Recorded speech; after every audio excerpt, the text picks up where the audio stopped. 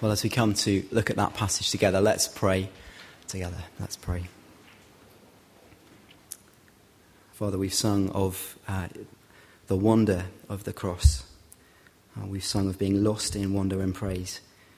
And Lord, we pray that you might add substance to that feeling of wonder as we look at your word now. Please give us understanding, Lord, as to what you did for us, and teach us what it means for us that we might truly worship you with wonder and praise.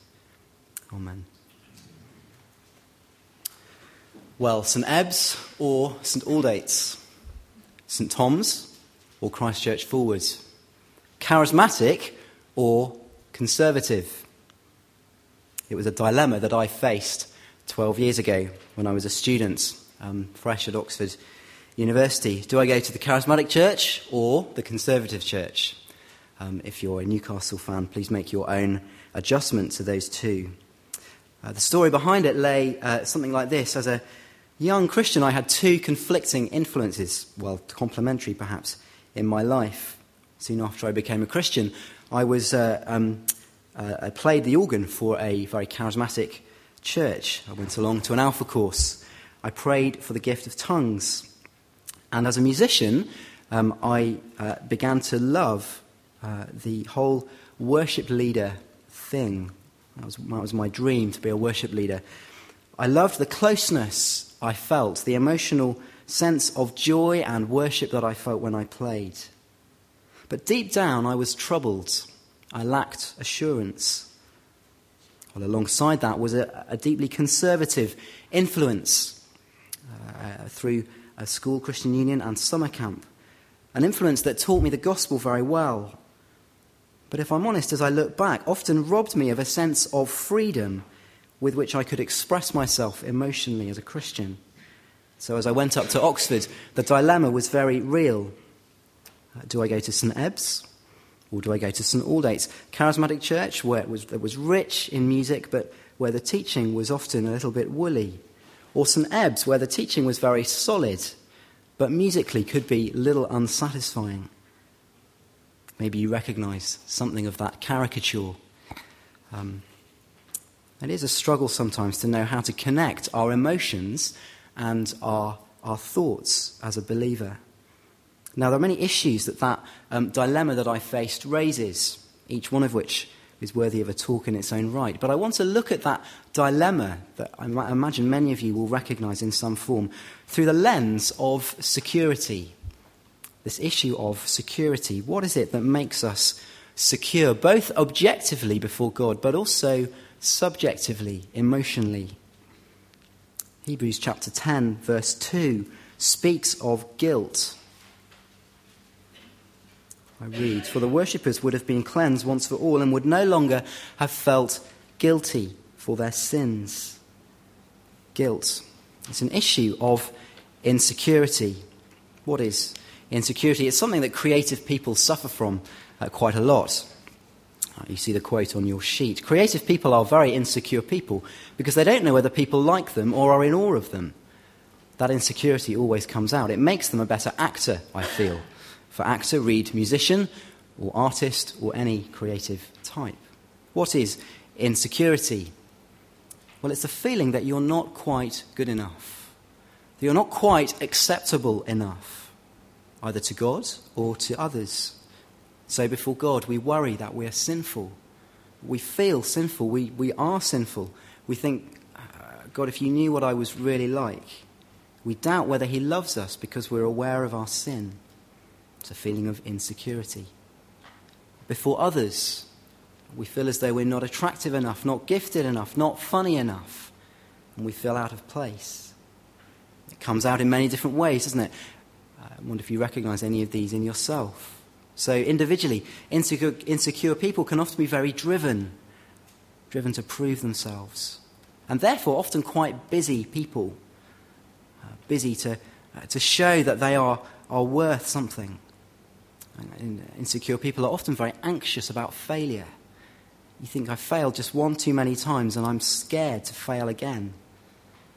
They can be quite manipulative people as well, as their agenda is the thing that drives them, and they sort of mould other people around that agenda.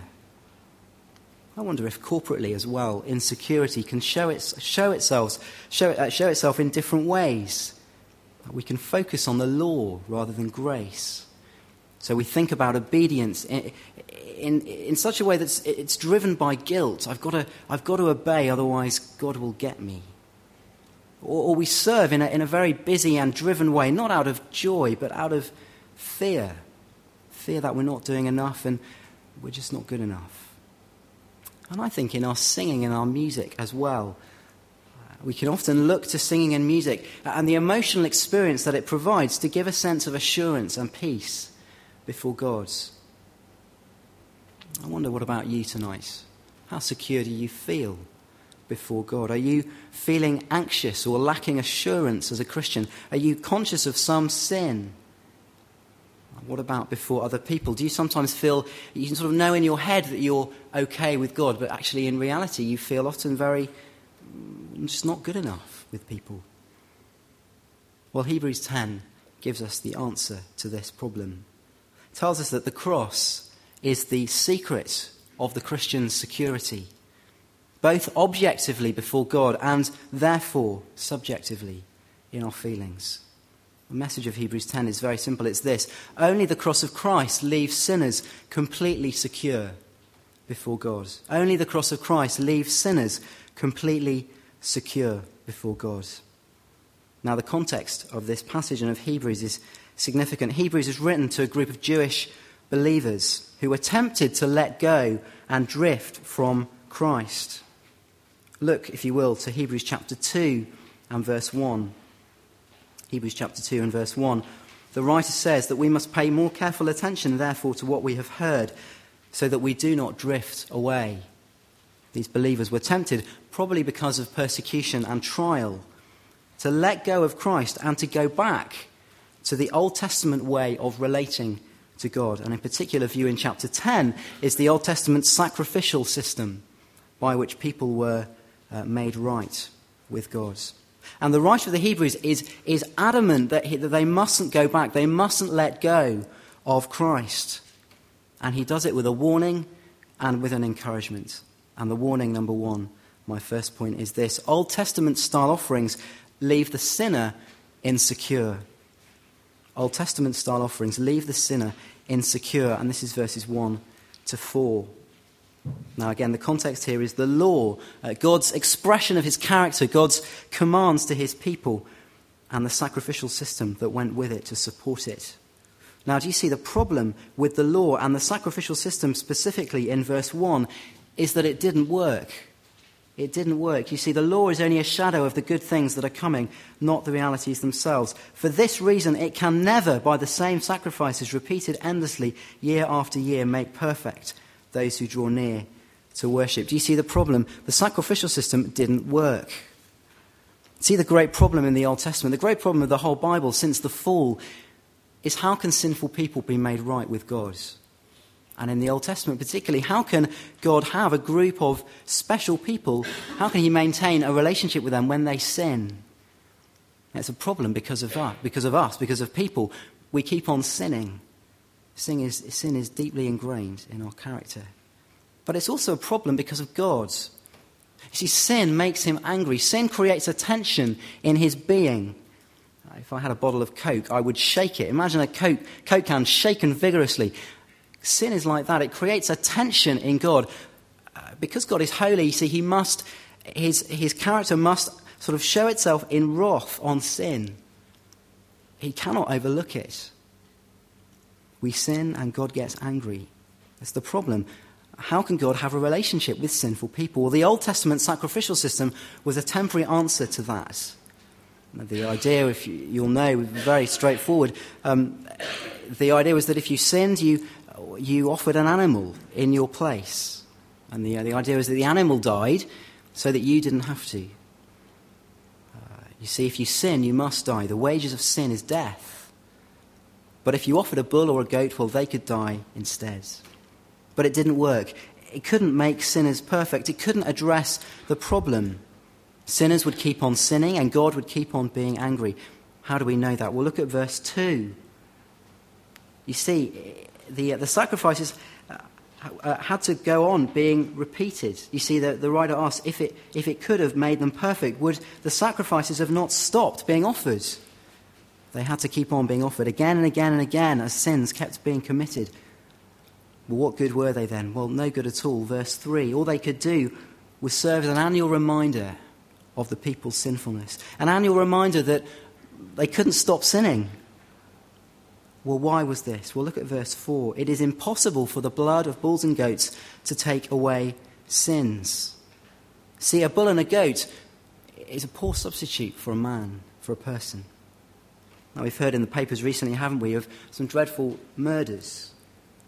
I read the other day of a girl, a 20-year-old, 21-year-old girl who's been convicted of a murder of a 13-year-old. Now, imagine, horrifically, if that was me. Imagine I was up in court for murder.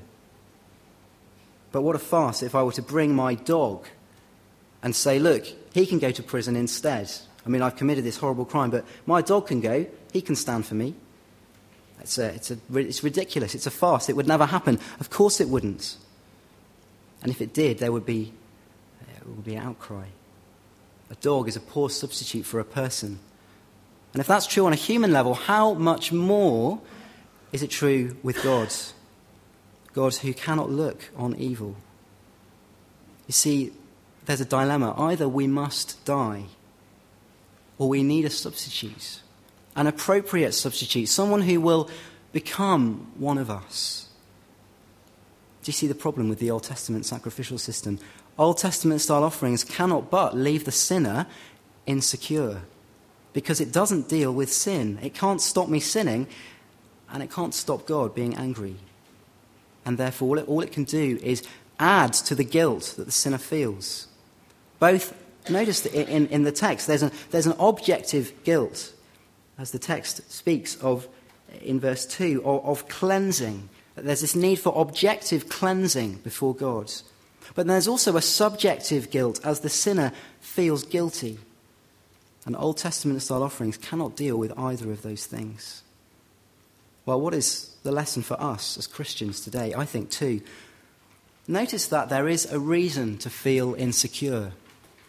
In other words, the passage links guilt and sin. And that is right. Guilt is a right response to sin. Now, modern psychology would have you believe that guilt is wrong, and that if you feel guilty, you must suppress it. But that's not true. In fact, guilt is a healthy feeling. It shows that your conscience is working. If you sin, you ought to feel guilty. Which means, I think, for the Christian, if you wrestle with guilt, you must need to ask, is there a specific sin beneath that? Now, often Christians can struggle with guilt needlessly, and there's a sort of over feeling of guilt that we can deal with. But even so, if you struggle with guilt, acknowledge it. Don't suppress it, because guilt is a right response. And don't be surprised if you do feel guilty. But notice also that there is a wrong way to deal with feelings of insecurity. You see, verse 3, notice the problem that the offerings of bulls and goats couldn't take away sin. Now, as Christians, we might not offer bulls and goats to try and make ourselves feel better before God, but there's plenty of other things that we can offer. Our time, our busyness, our activity, subtly can become ways in which we try to prove to ourselves, or at least to God, that we are okay. If you're conscious of feeling insecure, but you're very busy and active as a Christian, it might be good to ask yourself, what is it motivated by? Are you trying to prove yourself to God? Trying to sort of sort yourself out on your own, by your own effort? I think music can also be guilty of this. We can look to the emotional experience of music to be to us what only Jesus can be. We can try to build our sense of worth as a Christian, our sense of sort of assurance on those moments when we feel very close to him when we sing. And that might work for an evening, but you see, it won't deal with the problem. We don't need a worship leader to bring us into God's presence. We need a Saviour. We need a Saviour to deal with our sin. And from the warning then, we move to the encouragement, secondly. which is this, that Christ's offering leaves the sinner, I ought to say, completely secure. Christ's offering leaves the sinner completely secure. And this is verses 5 to 18. Christ appears in verse 5. Christ comes into the world. And notice verses 5 to 7, that Christ, where we fail, Christ is perfect. Christ does the will of God. Verse 7. Now these verses 5 to 7, are a quote from Psalm 40, a psalm in which David is presented as a model man of faith who patiently trusts God and is obedient to God. And the point here is that Christ is like David, but better. He's the ultimate David. Notice verse 7, Christ came to do God's will. And what was that will? Well, notice verse 5 and 6. God's will wasn't for these sacrifices and offerings to continue. God wasn't pleased with them. And of course not, because they couldn't deal with sin and they couldn't deal with his anger. As the Coke can was shaking and people were sinning and God's anger was building up, well, the bulls and the goats couldn't deal with it. God wasn't pleased with that way. It wouldn't work. So what was needed was Christ coming and offering not a bull or a goat, but offering himself as the sacrifice. See, he says, verse 7, here I am. Here I am. I have come to do your will, O God. And what is that will? Well, it is for him to die. See verse 8, sacrifices and offerings, burnt offerings and sin offerings you didn't desire, nor were you pleased with them. But verse 9, he says, here I am. I've come to do your will. And that's to die on the cross, to offer himself as the ultimate sacrifice. You see, when you understand the richness of what Jesus has done, it fulfills everything that the Old Testament points to. Jesus is the sacrifice. And in one fell swoop, he does what thousands and thousands of bulls and goats being slain could never do. He completely does away with sin. See, verse 10, God's will was to deal with the believer's sin, to make them, as the writer says, holy. But the old system could never do that. Only Christ dying once and for all could do that. See, verses 11 and 12 lay down the two alternatives. On the one side, verse 11, day after day, the Old Testament priest who stands and performs his duties and sacrifices animals again and again, but they can never work. They can never take away sins. Or, verse 12, Christ, his death. He's called in verse 12, this priest. Christ is the ultimate priest who offers not a bull or a goat, but himself. And notice he offers once for all time. This sacrifice never has to be repeated. It is perfect. Well, how does the death of Christ really deal with our sin? How is it that in one offering Christ can do away with the whole sacrificial system and make us secure? Well, the passage doesn't specify, but it's to do with the blood. You see, look back at Hebrews chapter 9 and verse 22. Hebrews chapter 9 verse 22 says that there can be no forgiveness without the shedding of blood. Without the shedding of blood, there is no forgiveness. And as we've seen, the problem with the blood of bulls and goats is it's not the sinner's blood. If justice is to be done, it's my blood that is needed.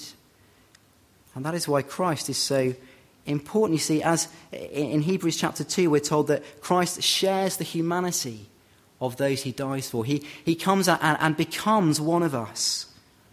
Now, of course, he never sins. But you see, because Christ is fully man, he can truly represent us. And because Christ is fully God, you see, here's the wonderful mystery of the cross. In offering himself, it's really God himself who is dying. It's as though God himself at the cross steps in the way of his own anger for you and for me. And you see, therefore, the Coke can is satisfied. The tension is gone. God is satisfied in himself that justice has been done.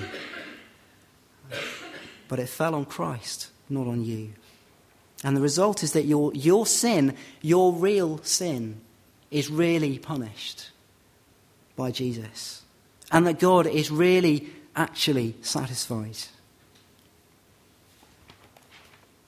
Now, where does that leave us? We'll look at, chapter 10, verse 10, and see we're described as holy, perfect, objectively clean, forgiven. And then verse 14, another way, we are perfect. We've been made perfect forever. Nothing for God to look at us and be ashamed of. We are perfect before him. Well, this has a number of wonderful implications for us as we start to close. You see, the big one is that we are secure. We are secure before God. We are forgiven. In Christ, we are perfect and holy. You see, we are good enough in Christ before God. And you see, we should learn as Christians to build our sense of self-worth and our identity not on what we do, but on Christ.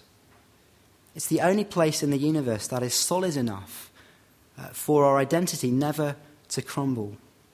And why is that? Well, it's because God already knows the worst about you. He already knows the worst. He knows what you're capable of, worse than you do. And so nothing will ever surprise him.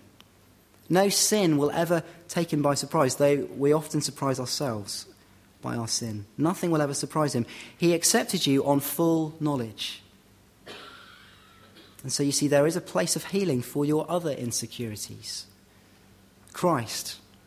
He's a river deep enough to drown all your insecurities in, because he will always accept you because of the cross. Well, second wonderful implication. You see, if Christ's death makes us holy before God, then no sin that we commit can change that. See, what do you do when you sin? How do you deal with your sin? If you're like me, you will confess it and then kind of still feel guilty, so confess it again, and then probably still feel guilty, so confess it again, and on you go. But you see, when you sin, you need to remember that the punishment for that sin has already been taken 2,000 years ago by Jesus at the cross. And sometimes we think that Christ died for sins in sort of abstract, but he died for real sin. When you get angry with your spouse next week, when you lie to your friend, when you struggle with that one particular sin that no one knows about, Jesus died for that. And the punishment's already been taken. So you can confess with honesty, but also with joy, because there's forgiveness. If Christ's death alone satisfies God, then thirdly, God doesn't keep a record of our sins. Now, sometimes we talk, don't we, of wiping the slate clean. You know, in relationships, as though you sort of keep a tally of sin, and then, you know, when you say sorry, that it's like the slate is rubbed, and then this list starts again. Well, is that how it is with God? You know, has God got a little slate, and he kind of writes on it when you make mistakes, and then you confess, and he rubs it off, but then he starts again? Well, no. You see, look down at verse 19. Under this new, wonderful new covenant, God promises that their sins and lawless acts I will remember no more. You see, the wonderful thing is that when you became a Christian, God tore up the slate. There's no more slate. He's not keeping a record of your sins. He's nailed it to the cross. We talk of wiping the slate clean, but we don't need to with God's. And then we need never punish ourselves for our sins. How much of our busyness and our activity is sometimes due to a desire to kind of atone for our own sense of sin? How often do we beat ourselves up about our own sin? We don't need to, because in a very real sense, at the cross, Christ was beaten up for us. So don't punish yourself for your sin. Is there a sin that you're carrying? I wonder, some people do, some Christians do, maybe for many years, and you just can't quite let it go. Well, as you come to communion tonight, why don't you bring it with you and leave it at the cross? God, there's forgiveness for you at the cross. Well, let me just mention one implication of this corporately, and it's the musical one. You see, music cannot bring us into God's presence. That should be clear by this. And we often know that and we say that. But that's often as far as we go. You see, the truth is that we are already in God's presence. We are completely secure before God. Christ brings us in to God's presence. We are no more in the presence of God on a Sunday morning than we are on a Monday morning when we're at work. But you see, the wonderful thing about singing is that it's a chance to express the joy at being in God's presence. As I close, I want you to turn, if you can, to a famous verse, Zephaniah 3, verse 17. Zephaniah 3, verse 17. If you go back to the Old Testament, go back through Malachi and Zechariah and Haggai, you'll find Zephaniah 3. It's a famous verse, one that rightly we know well. Verse 17, the Lord your God is with you. He's mighty to save. He will take great delight in you. He will quiet you with his love. He will rejoice over you with singing. Now, what really struck me about this passage is, if you notice the context, look back to verse 14. Verse 14, and see what God is commanding Israel to do. Do you see? He is commanding them to sing. To sing, and not only to sing, but to sing with joy. To be glad and rejoice. Now the question is, how do they do that? Where do they get the motivation for singing to God with joy? Where does our singing start? Well, verse 17, it starts with God singing over us. Us singing to joy with God, us singing with joy to God, well, it starts from the place of security that God sings over us. And you see, you might think, well, I'm insecure and I want to sort of find my security in emotional high that music brings. But see, if you realize that you are secure before God, don't you want to sing? Don't you want to rejoice in him? Isn't that a much better place from which to rejoice in God? So where does our worship and singing start? It starts with God singing over us. And I think that may be a way in which the head and the heart, emotions and truth can come together as we realize our security in Christ. And we let our music ministry flow out of that security. Well, don't go back to Old Testament style offerings that leave you insecure. Instead, rejoice in your Saviour, who makes you secure before God. Let's pray.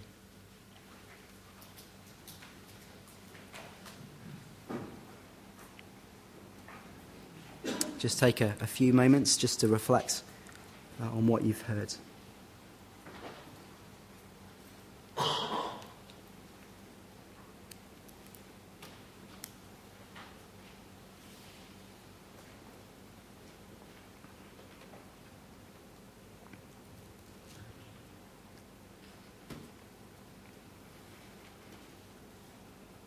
Sing, O daughter of Zion. Sing aloud, O Israel.